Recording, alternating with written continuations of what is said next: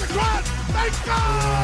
They score! Welcome to God's Playbook with your host, Father Rico Passero. Lock is a 20, 10, 5, touchdown!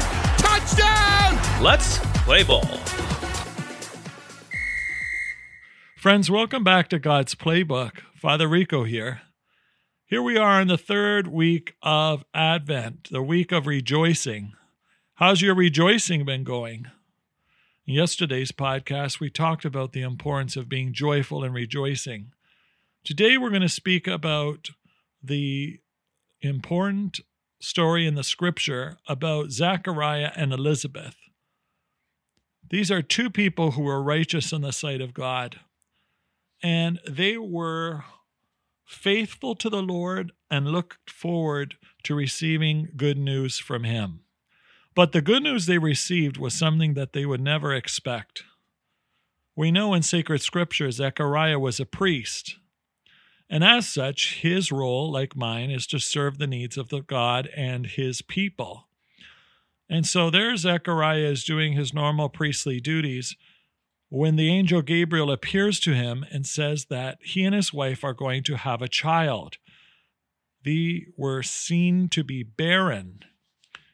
At that time, people who were barren were understood by society as being punished by God. And yet, Zachariah and Elizabeth were not being punished by God.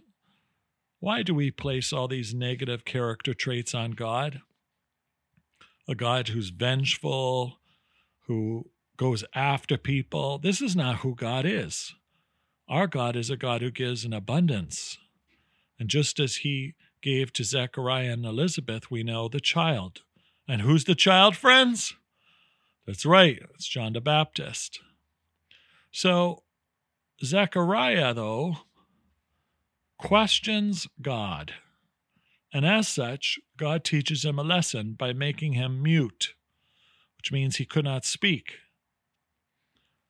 When we go against the will of God, we are going against what God has in store for us, what I call our best interest.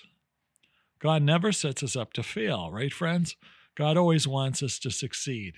And yet sometimes we can be like Zachariah, to really think, well, God, is this really in my best interest? Or if God's will might be difficult, we might ask ourselves the question, why is God asking me to do this? Why is God bringing me to this situation? It can be easy to identify, at least in my life, with Zachariah and Elizabeth. And yet God calls them and God calls us to be faithful. So we hear this passage in this week of rejoicing because Zachariah and Elizabeth would rejoice of the birth of their son. The scripture passage ends with Elizabeth saying, "The Lord has done for me great things when He looked favorably on me and took away the disgrace I have endured among my people." Elizabeth praises God for the great blessing of the child in her womb. This week, as we continue to rejoice, friends, Holy Mother Church invites us to continue to rejoice as well.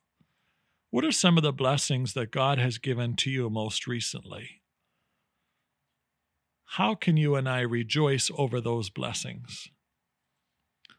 Looking at the year 2023 overall, how many times have we been blessed like Zachariah and Elizabeth?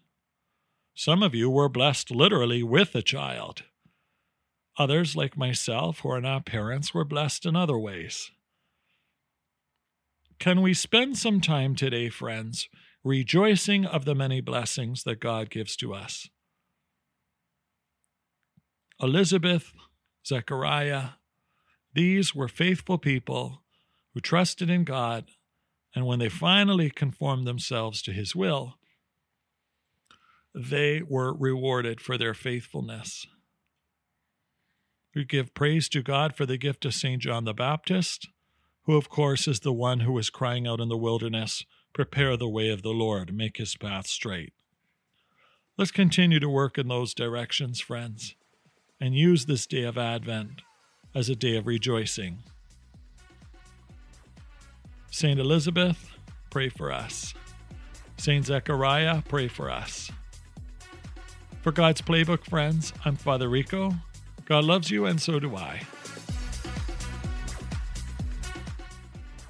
If you like what you hear, please consider supporting us using any of our affiliate links in the description below via Buzzsprout, Ko-Fi, or GoFundMe.